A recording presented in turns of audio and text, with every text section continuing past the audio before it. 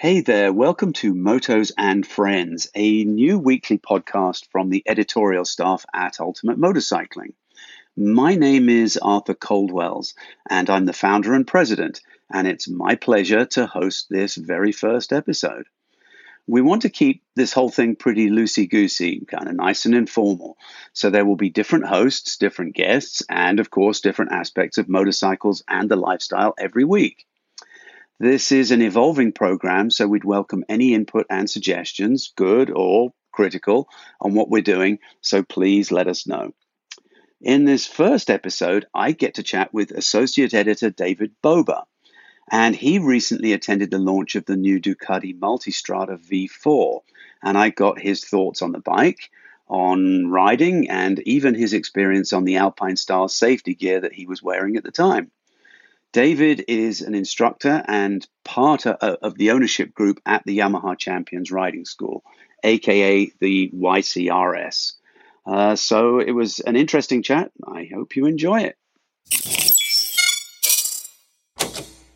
I'm a minority owner at the Yamaha Champions Riding School. I've been an instructor for a couple years now. I was a long-time student of the school. The ownership group are my close friends. They mentored me through my riding journey in sort of every step of the way. And it was just a natural evolution for me to become part of ownership, to help them a little bit on the business side, just given my background in sort of the white collar world, for lack of a better term. Thankfully, I listened enough to them over the years that they thought I was capable enough as a motorcyclist to be able to help a certain type of rider at the school. If you're shooting for lap records and podiums, we have a great roster of instructors for that. Kyle Wyman, Chris Paris, Nick Iannach, Cody Wyman, etc. But for the everyday rider who wants to maybe bump up from the B group to the A group on a track day, or for the C group to the B group, or who does a lot of street riding and rides technical, challenging roads, I am hopefully a good fit for that type of rider to be able to help them increase their speed safely, implement the techniques and tools that the best in the world are using, whether it's on a racetrack or on the road, and just help them creep up on their version of next levels and next steps for them. So very happy to be a part of that. And it's been super rewarding and enjoyable. Good. Yeah. I mean, just looking at the way you ride and just having watched you progress over the last few years, you're very much a textbook kind of guy.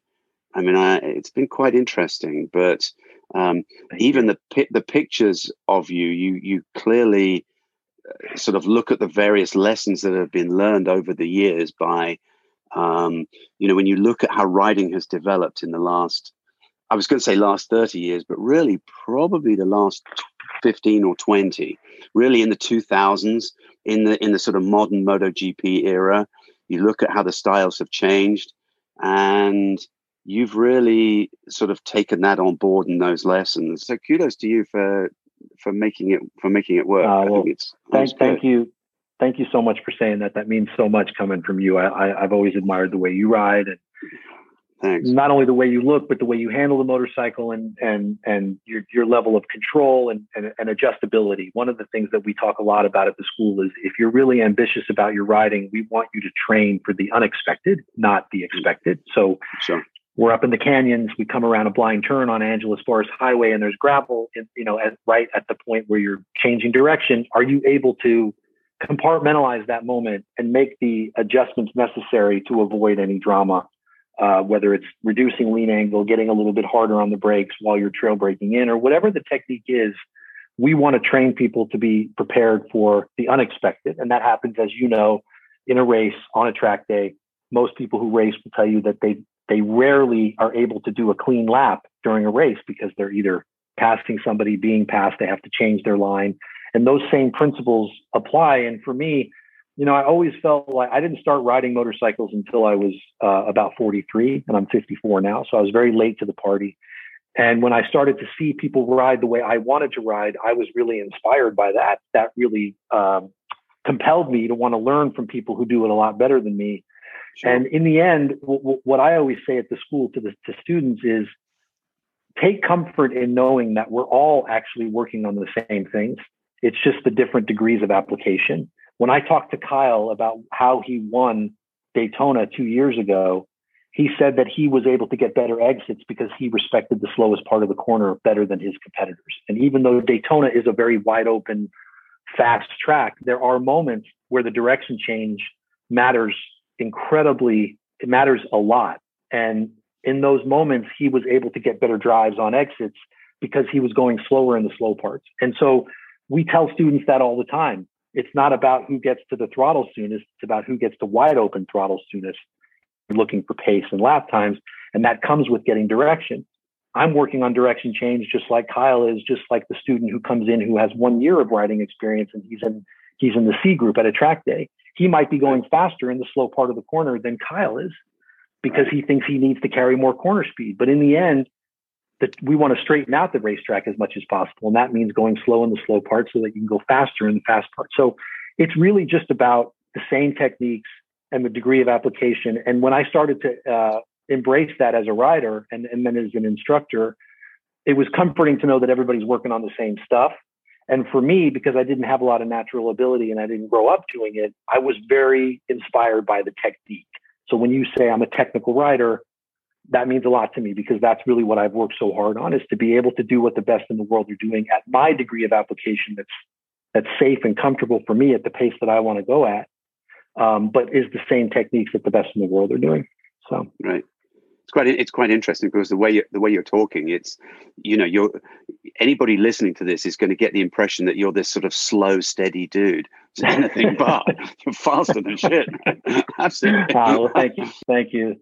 I hate people. I would hate people to think, old David, slow and steady. Absolutely not. But it's interesting how applying the right techniques can really increase your speed to where you're clearly still well within your comfort zone, but you're traveling faster than heck.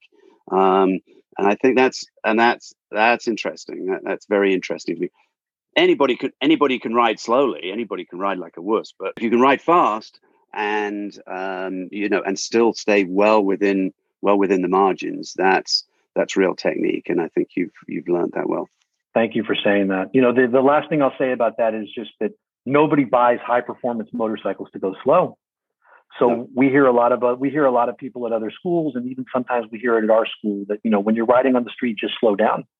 And that's just not necessarily the only piece of advice that you want to give a student who really enjoys riding in the canyons, riding in the mountains, putting the sport into sport touring. We don't encourage you to ride at the razor's edge. We always say leave 30% in reserve for those moments of unpredictability. But sure, we want to encourage people to ride at a pace that they aspire to. We just want them to do it safely. So right. My journey into going quicker on a racetrack or on the street is always tempered with, do I have anything in reserve on the street? Am I creeping up on those limits technically versus emotionally? Of course, emotionally, we want to pass the guy in front of us. We want to go quicker. But technically, are we ready to do that? And as a technical rider versus an emotional rider, I can use those techniques to creep up on my version of what I'm aspiring to, sure, hopefully without a lot of drama. So anyway. Well, let's sort of talk about the case in point. I mean, you very graciously accepted our invitation to go ride the Multistrada. The new V4. We were interested in having you ride it because you were a Multistrada owner, and as you said in your story, you have owned multiple ADV bikes. So, what was your overall impression of the bike, and how did you really feel about this thing? Well, I mean, it's a very different motorcycle from the generation of Multistrada that I owned, which was in 2015 and 16. It has a 19-inch front rim. It has a completely rebuilt engine. It has different ergonomics, and so there were things about it that were very different from a sort of rideability standpoint. But what I will say is, overall, getting on the motorcycle, going into the first technical turn, within a turn or two, I felt like I had been riding the bike for a year or more. It just felt, it was easy to ride. It was very confidence inspiring, which I know is a term that journalists like to use all the time. But it really did make you feel like whatever you were going to throw at it, as long as you weren't abrupt and lacking the skill able to get the bike to do what you wanted it to do, that it was going to deliver and then some. It was a way more capable motorcycle than I am rider. And that's always the barometer for me. I mean, most motorcycles these days are so well engineered. We're living in such a great age of motorcycle engineering and development, as you know. Most motorcycles are way more motorcycle than I ever will be rider. But this one, you just really knew that if you did your job and you got out of the way in the moments when you needed to, that the bike was going to deliver. And it did deliver in spades. It is a high performance, elegant, refined, incredibly well handling, composed motorcycle in all situations, including off-road, which unfortunately is not my forte. And I had the great pleasure of dropping one in the dirt. But thankfully I was able to pick it up and it was totally rideable, which is another good sign for a $20,000+ cycle. But what they did in terms of the engineering and design to make it a dual sport motorcycle, I think the vast majority of people who buy it will ride it mostly on asphalt. But as it relates to where it stacks up against its competitors in the ADV segment, it's more than capable for a big, heavy motorcycle that you may want to take off road if that's something that interests you. So I was very impressed with it overall. My first thought was they're going to take that crazy V4, 200 horsepower plus motor and put it into an off-road chassis. I mean, that's insane. I mean, why would you do that? It just didn't seem to sort of make any sense to me.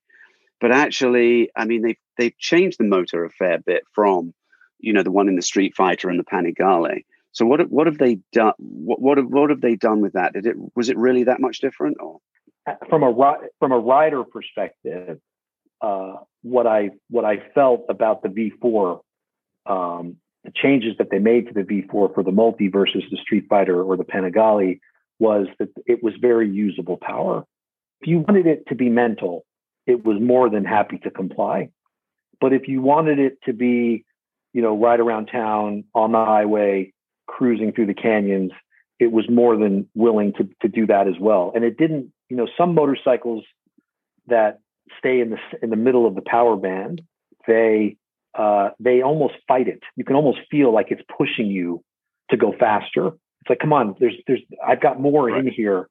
What are you waiting for? Let's go. I want to do a wheelie. I want to back it in. I'm ready to go. And this is not a hooligan bike, but it can be if in the right hand. At the same time, they really sweetened the sweet spot of the power delivery for the rider that I think they know is going to be the vast majority of riders who buy this motorcycle. So, you shift less if you want to. You can be a little lazy with shifting, even though it has an auto blip, which is, I think, needs to be standard on all motorcycles going forward. Right. Same here. I mean, I'm at the point where I can barely ride without one. I mean, I don't know. I'm not so sure. I did have to learn how to blip downshift when I was, training to be an instructor at the school, and I got decent at it over time. But to take that piece away from the thought process just gives me more brain power to focus on other things. And it's sure. Giggle inducing, really, when you're bombing into a corner and you blip downshift from third to second and the bike just doesn't move at all and makes that glorious sound. Ba-boom, ba-boom, right.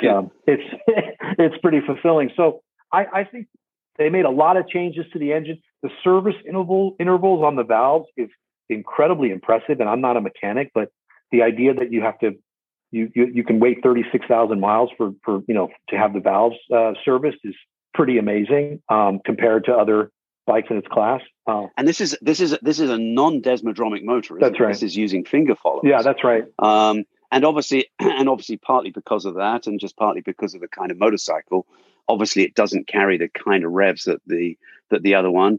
It produces peak horsepower, I think, at 10,500 RPM.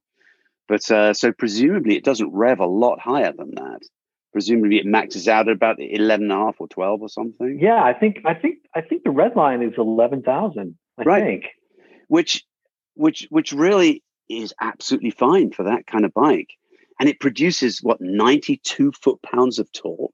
I mean, that's absolutely monster. I mean, it's really easy to chuck these numbers out, but how does that feel?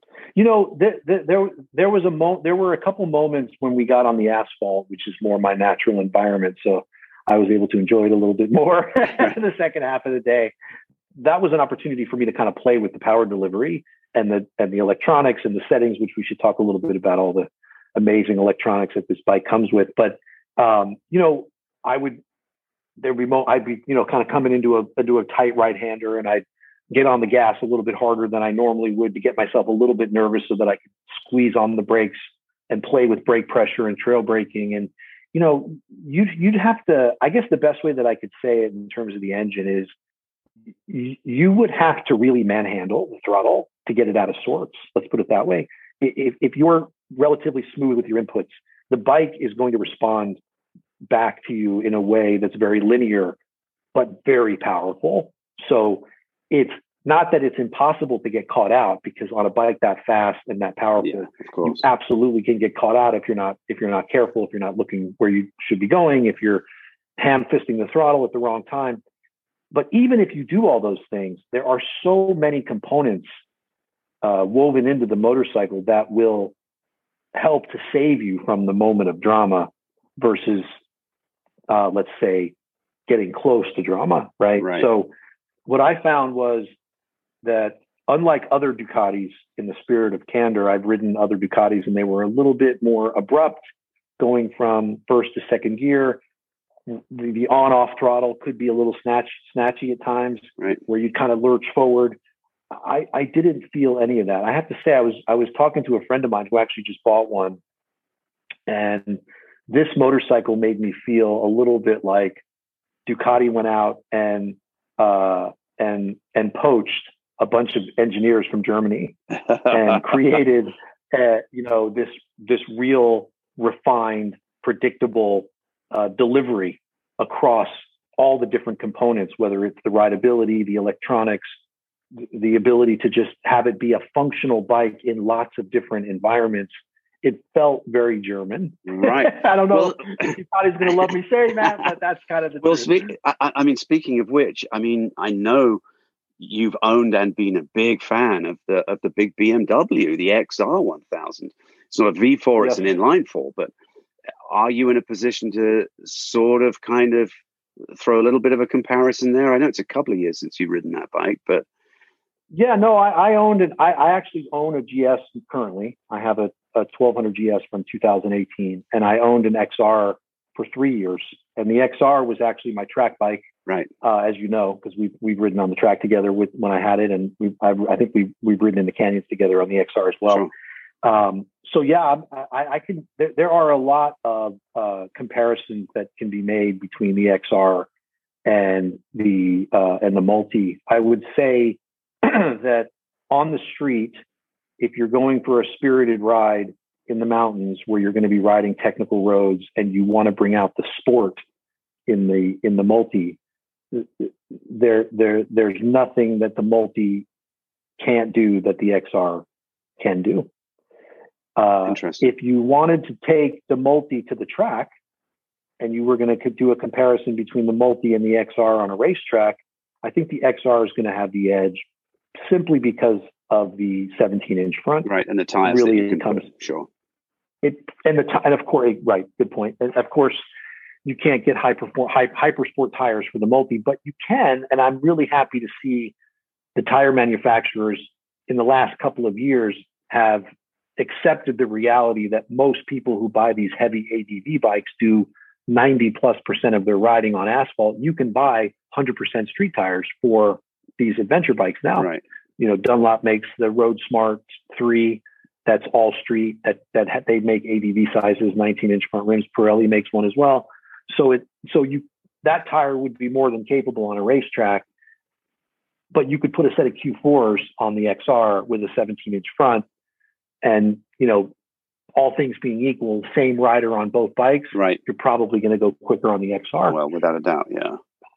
Of course. Yeah. So I think that and that's just fundamentally, even the executives at Ducati might say, yeah, I mean, there's a moment where the Razor's Edge on a racetrack needs a 17-inch front versus a 19. But for the vast majority of people, right. I can say honestly that if I did a track day in Southern California on the multi with a set of Dunlop Road Smart 3s, and I threw myself into the A group, which is normally the group I ride on a track day, right? I'm like a mid-pack A group level rider on a normal bike. Right. I don't think I think I'd be able to hold my own. I'd probably be a little bit more on the slower end of the A group, but I would be able to hold my own.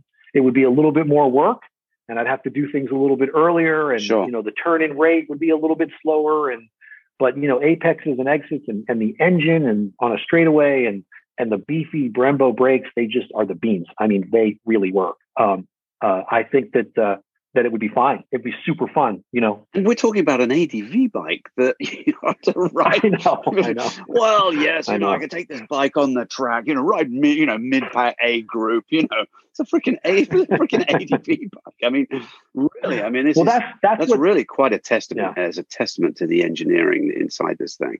Exactly. Bikes are super capable. Oh. This motorcycle, my friend who I was mentioning earlier, he bought one a month ago. We had a school, YCRS had a school at Buttonwillow. He took the multi to Buttonwillow just to see how it felt. He was ripping around on it and, couldn't have been happier with the experience. And, the XR, had that adventure bike category, but that wasn't fair. I used to take the XR to the track and people were like, I can't believe you're ripping around on that thing. And I'm like, no, this is an S1000R with just higher bars. And like, this thing is ridiculous. Yeah. It's so good. Yeah. And I think the multi has a similar DNA to it. I got to say, Arthur, like, one of the things I think you hire me to do is to be more of a man on the street in terms of my impressions of motorcycles, because I don't get too deep in the weeds on the technicals. You right. jump on this thing, you take a corner, you feel like you've been riding it a year. Right. You test it a little bit within boundaries because you're on right. the street, and it delivers in a multiple. You bomb into a corner right. and you need more brake pressure. Those Brembos, they are there. The electronics were so elegant, so impressive. Right. The ability for the electronics to help you in moments where you might lose a little bit of traction, go over some gravel. Maybe the ABS kicks in. It never felt like, whoa, there's the electronics. Like I hope I make it. Like I literally tested the electronics a couple times, and the only way I was able to tell that they were working is because I could see the lights flashing on the TFT display. I did not feel it. And that's a real testament to the engineering and the technology. So kudos to Ducati for that. Pretty cool. So in terms of suspension and handling, I mean, you've talked about these different modes. And obviously, I assume that within the modes, you can customize things, but within the factory default settings. So you can stiffen the bike up enough to ride on track, and you can also soften it up enough, presumably, at the other end of it, if you're riding off-road.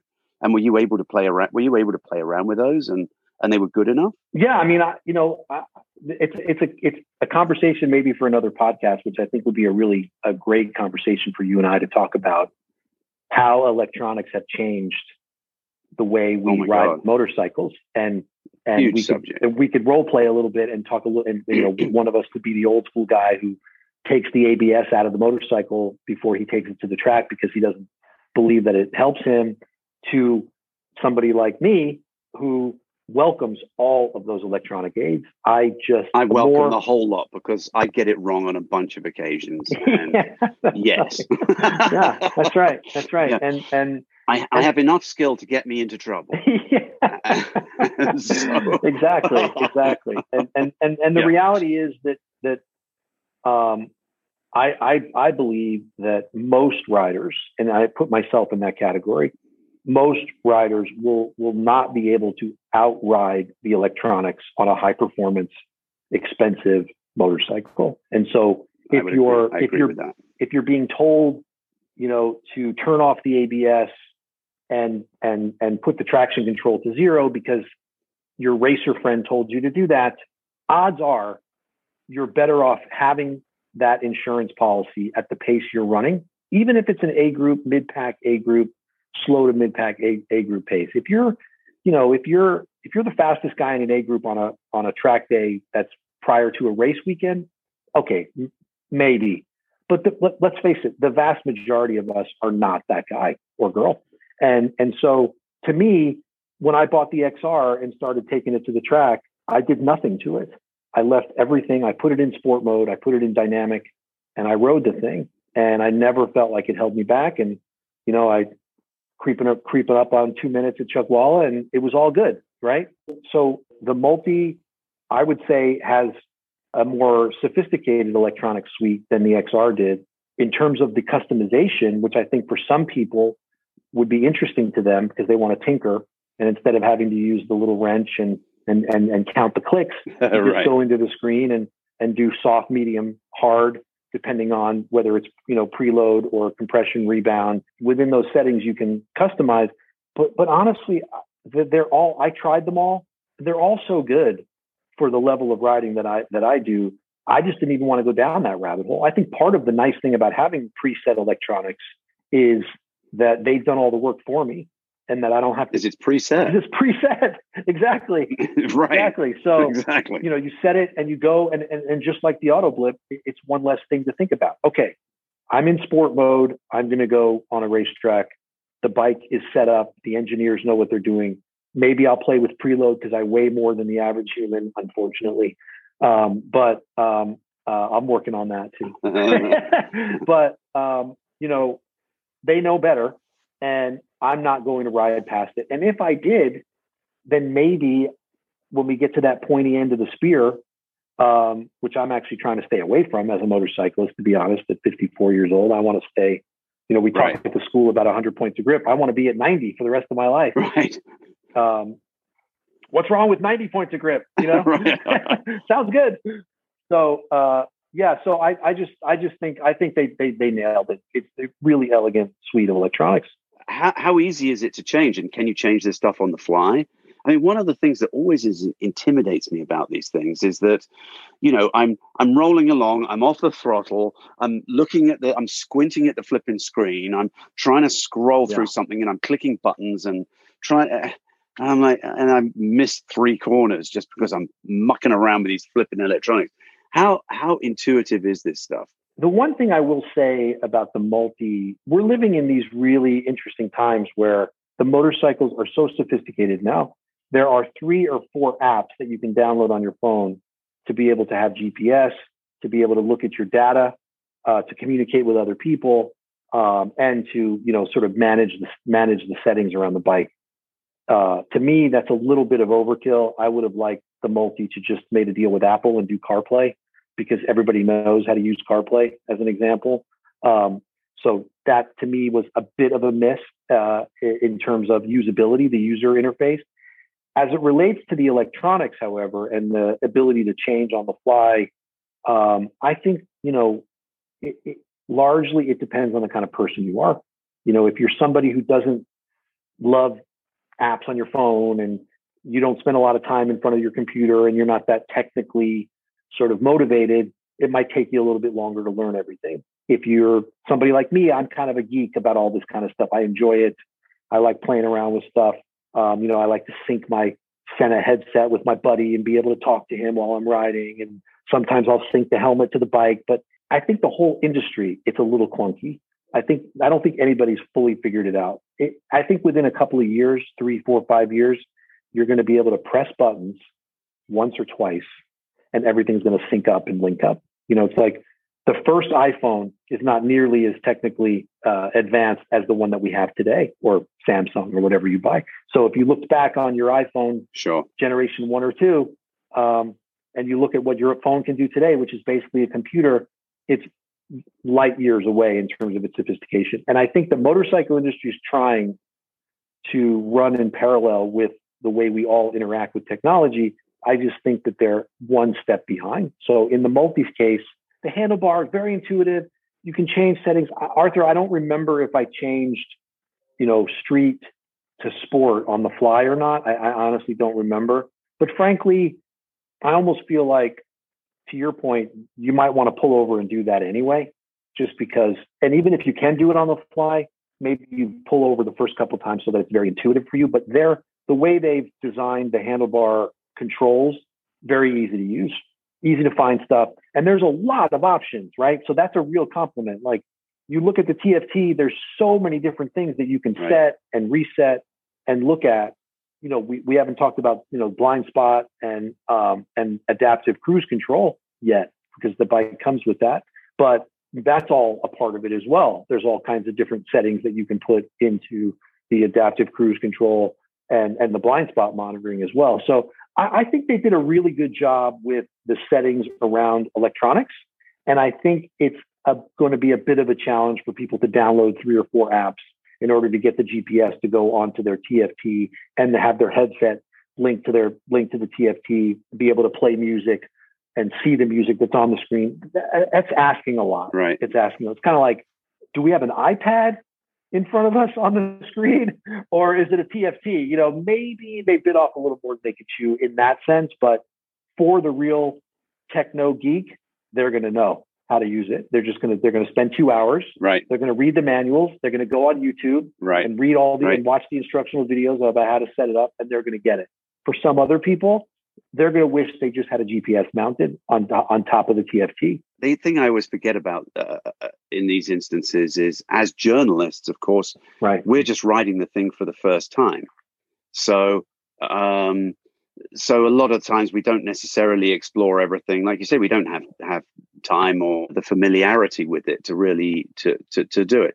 But obviously, an owner, it's their bike, and sure, they're not going to set everything on the first day, but after a couple of weeks of ownership, and they start to dig around, and they'll get very familiar with it, and it'll be On the flip side, if you're not ambitious about the technology and you just want to plug and play, it's very easy to just press a button, go and ride. I'm going for a ride. I want to be in sport mode. I put it in sport mode and I go. I will listen to my music on my iPhone. I'm going to mount it on a mount on the bar instead of putting it in a little cubby that they provided for you. Great. I got a little RAM mount. I sync my phone to my helmet. I listen to music. I want to talk to one of my buddies. All that stuff's going to work fine. And in that sense, I give Ducati a lot of credit, because it's basically what they're giving you is the ability to opt in to a more sophisticated rider experience if you want it. And if you don't, great. Get on the bike and go. No problem. Right. And that was smart. That was really smart. And I think not every motorcycle does that either. You know, some bikes, they really kind of force you into this electronic rabbit hole, whether it's the suspension or the ability to interface with other riders or your phone. You don't have to do all that. You know, you can put your iPhone on a RAM mount, go to Waze, map a route, you know, and off you go. I got to say, personally, I still really like a third-party GPS.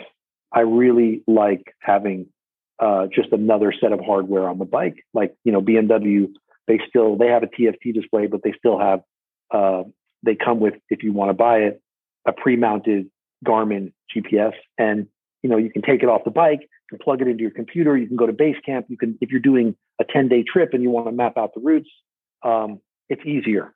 You can do this with Ducati on your phone with the app, and I'm sure it'll work. And they spend a lot of time and effort. You can tell. I just think it's going to be a little bit more. It'll be a multi-step process. Sure.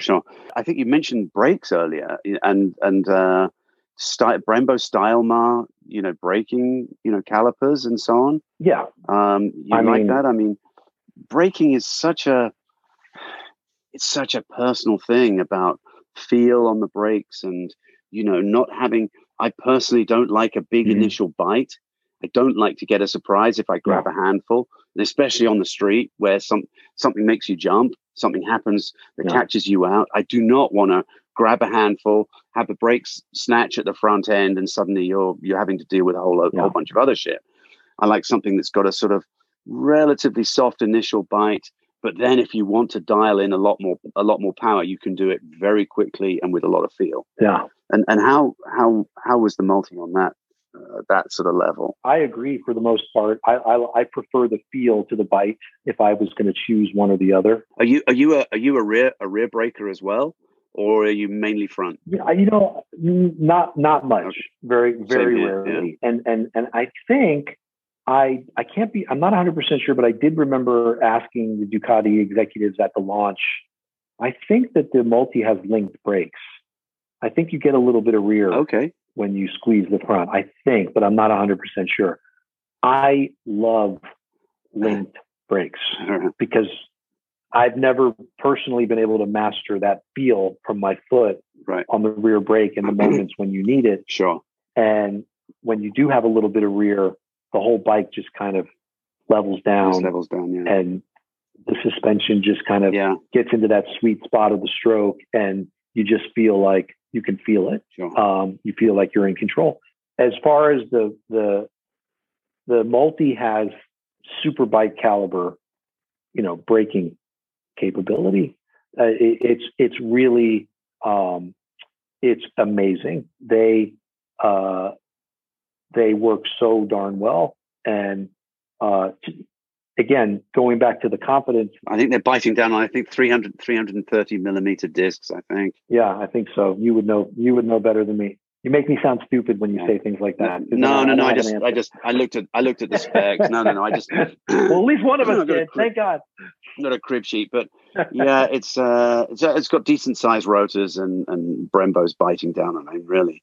Yeah. It doesn't get much better than that. No, there maybe for a street bike. For sure. And for a big heavy bike, the other thing I really liked about the braking on the multi, everybody rides different. I like to trail brake whenever I can.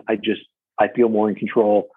Just if I give engaging the rotors going into a turn, even if it's 5%, knowing that once the brakes are engaged, if I need more brake pressure, I don't have to apply the brakes from the get-go while I'm at lean.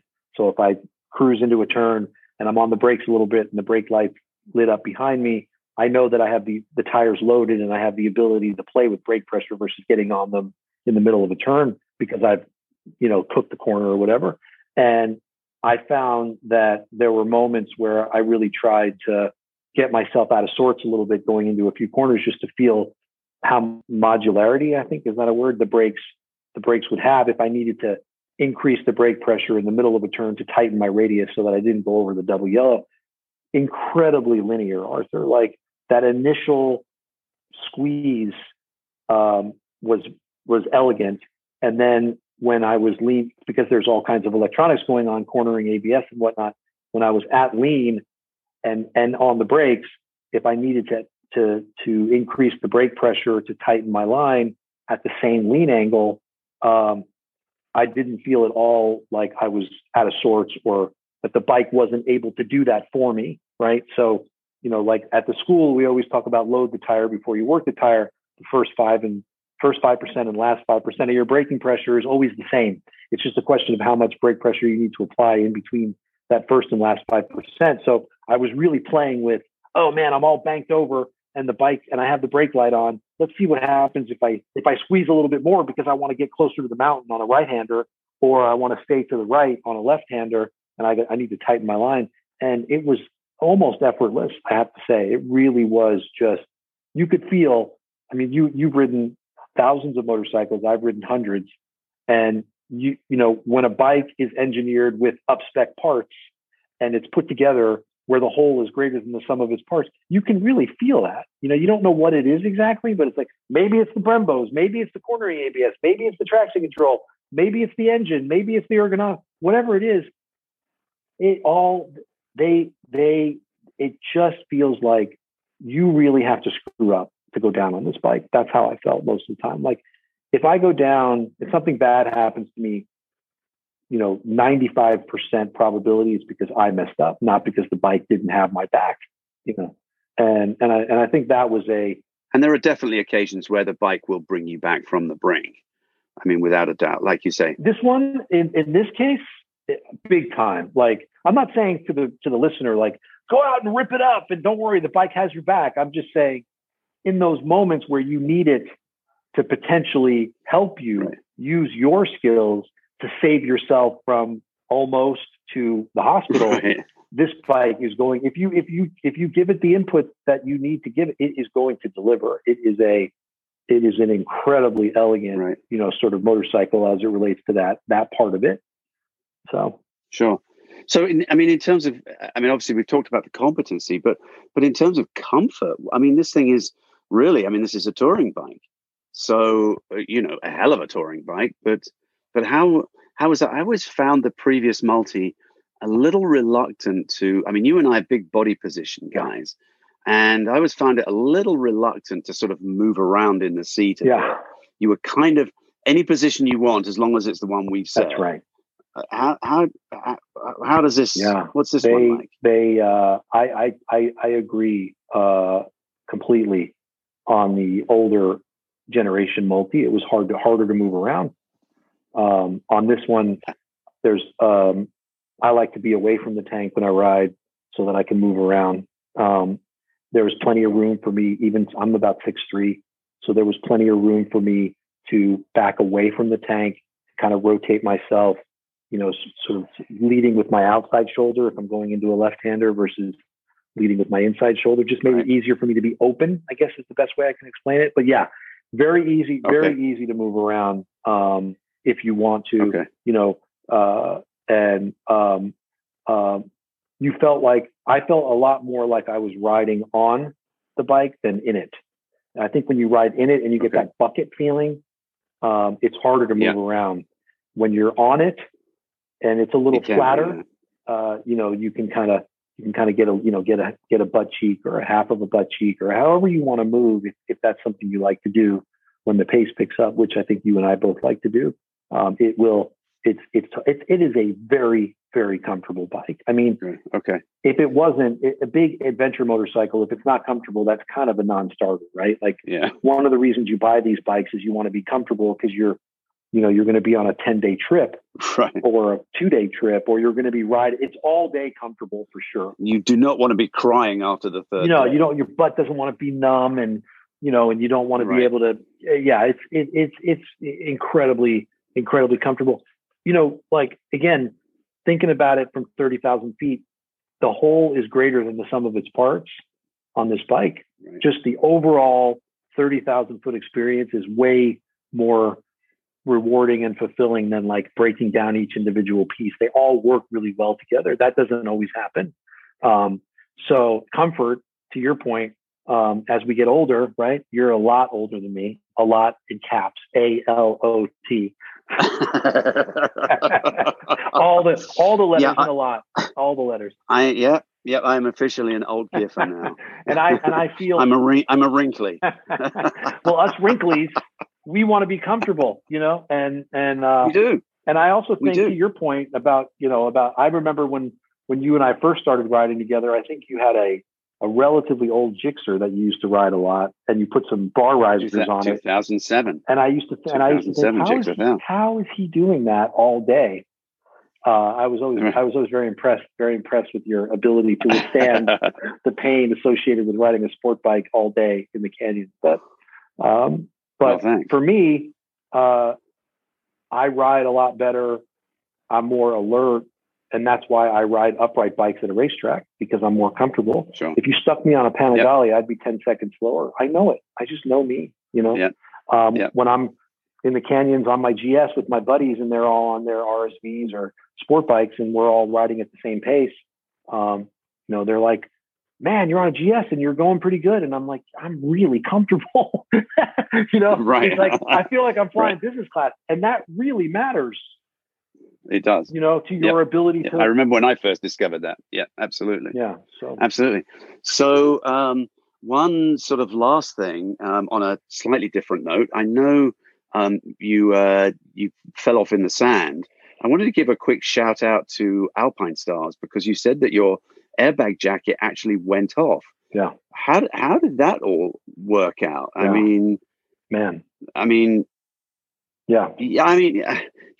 Shit happens. Hey, we ride motorcycles. We expect that. So there's no criticism. Thanks for making me relive a really embarrassing moment. Right. You're very welcome. I'm happy to go into therapy here and talk about my feelings. I was trying to be nice, but yeah. Okay. So all right. So you fell off, but yeah. So what happened? So essentially, you lost the front. You went over the handlebars or just off to the side, sort of head first. You wadded it. What happened? I mean, I've got this sort of mental visual of you doing this poleaxe into the No, I lost. Yeah, that's why I still can't really remember, Arthur. I'm trying to get a handle on what part of the jacket hit first, and when the airbag actually went off, and if it was actually effective. Essentially, is what I'm asking. Yeah, Supermaning into the dirt. It was beautiful moment. So here's what happened. I was standing up. We were in a sandy area, which is not my favorite. And I lost the front. It tucked so fast. I knew that I was going down right away. And all you had time to say was, "Oh shit!" Yeah, well, I was going to record the dirt portion because I had a Sena system in my helmet that had a camera, and I was too nervous to turn it on while we were in the dirt because I wanted to keep both my hands on the handlebars because ADV dirt riding is not my favorite thing in the world. So I didn't turn it on, but I wish I had, because that guttural scream when I fell would have made for some great comedy. And I'm sure you would have posted it and clipped it and maybe put a little meme next to it and would have had a lot of and slowed it down, and we'd have done all kinds of stuff with it. So I tucked the front. I knew that I was going down, and I actually pushed myself away from the bike because I didn't want it to fall on me. So I had enough. Smart. My instincts were just like jump basically away from the bike. So I did jump, and I was at one point I was kind of parallel with the ground. So your Superman reference is actually a valid one. As I was Supermaning and I knew that I was going to land, I kind of turned to my right, and I basically landed, thankfully not on my helmet, but I landed kind of on my right side, my rib cage, basically. That took the brunt. You know, the Tech Air 5 system, they market from Alpine Stars, they market it as a street/light off-road vest, right? Actually, recently they've now come out with a software upgrade to the vest. I'm not sure if you're aware, but they just came out with it last week, where you can now go into an app and convert your street vest into a track vest. The Tech Air 5 is now usable on a racetrack. You just go in, you set it to track versus street, and you put it under your one-piece suit and you take it to the track. It's awesome because it's so much thinner than the track airbag that they make. So anyway, just an aside. Sure. But so it popped, and the guys in front of me, I think they thought something pretty bad had happened to me because they heard a very loud pop, and they thought maybe that was a tendon or a bone or something. Thankfully, so they came over, and no, it was just the bag popped. It deployed. That vest is so comfortable. I don't even know I'm wearing it half the time, but I always try to wear it. And I was so thankful because it went off. I got up and I had no pain, you know? So right. Do I think I would have been badly hurt without it? I don't think so. Do I think I would have been incredibly sore the next day and been whining about it to my wife for a couple of days and used it as an excuse to have her do more things around the house? You betcha, 100%. So I don't. All right. Yeah. So I think it saved me a whole lot of pain. So when the airbag went off, did you have? Was there any trouble breathing, or was it very constricting, or it just sort of just went down pretty quickly, and you were just like, that was great. No, I didn't feel like. I think I have it sized correctly. I wear an extra large. I have a jacket that's a size larger, so I can give myself some room. Right. I had the Kriega backpack on as well, and when it deployed, it didn't expand enough to break through the backpack, which is a good thing, and it didn't preclude me from breathing either. I have a jacket that's one size larger. I think I've sized the Tech Air 5 correctly. I'm an XL in that, and so there was no drama. I have to say, there was no drama. I was like, oh, right, I have an airbag on. This is awesome. Cool. I'm not hurt. Great. Help me take my jacket off. Awesome. Took the jacket off. Took the vest off. How are you feeling? I'm fine. This is awesome. I can't wait to go down the hill and call Heath from Alpine Stars and tell him, dude, what a great product. you're the Right. man, which is exactly what I did. When I got back. Yeah. So yeah, great product. I got to say, do you use one when you ride on the street? Sure. Yeah. Yeah. I wear both the Dainese and the Alpine Stars. Great. And yeah, they're good. Yeah, I like them. I can't think of a reason why anybody who can afford it and who's going to be riding at any pace, really, I can't see a reason not to own one at this point. Well, it's all about managing risk. I mean, I think the whole world has become aware of managing risk in the last year. Of course, with pandemics and, how do we function relatively normally? I mean, of course, some people just lock themselves away, but for a lot of us, it's like, how do I sort of manage to kind of sort of function relatively normally, but at least manage the risk as well? And I think as motorcycle riders, we're probably a lot more used to it than a lot of other people, because riding motorcycles is risky. We know it, we're well aware of it, and we accept those risks. We still want to do it, but we try and use equipment. We try and equipment not just on the motorcycle, but also obviously our personal protection equipment to try and help mitigate all of those risks if the worst thing happens. It's all about absolutely, and you know what? And good training helps there too. I wish more people took schools. I wish they took advanced level schools once they got their license. We can in Europe. You're from the UK, or right? The UK. I am. A long time ago. You'd never know it by your accent. But there's tiered levels of licenses. But in America, you can go buy a V4 Panigale or a Multistrada the week after you get your license. Right. So yep. And the other thing about safety in terms of motorcycling, in addition to the wearing the right gear and hopefully teaching yourself how to ride from people who ride better than you, is that we do a lot of things in our life that are dangerous, and what can we do, like you said, to manage that risk as much as possible, and certainly having the right gear and the right training helps. It doesn't negate the risk, but it certainly helps. So I was very grateful that day that I had an airbag in. Yeah.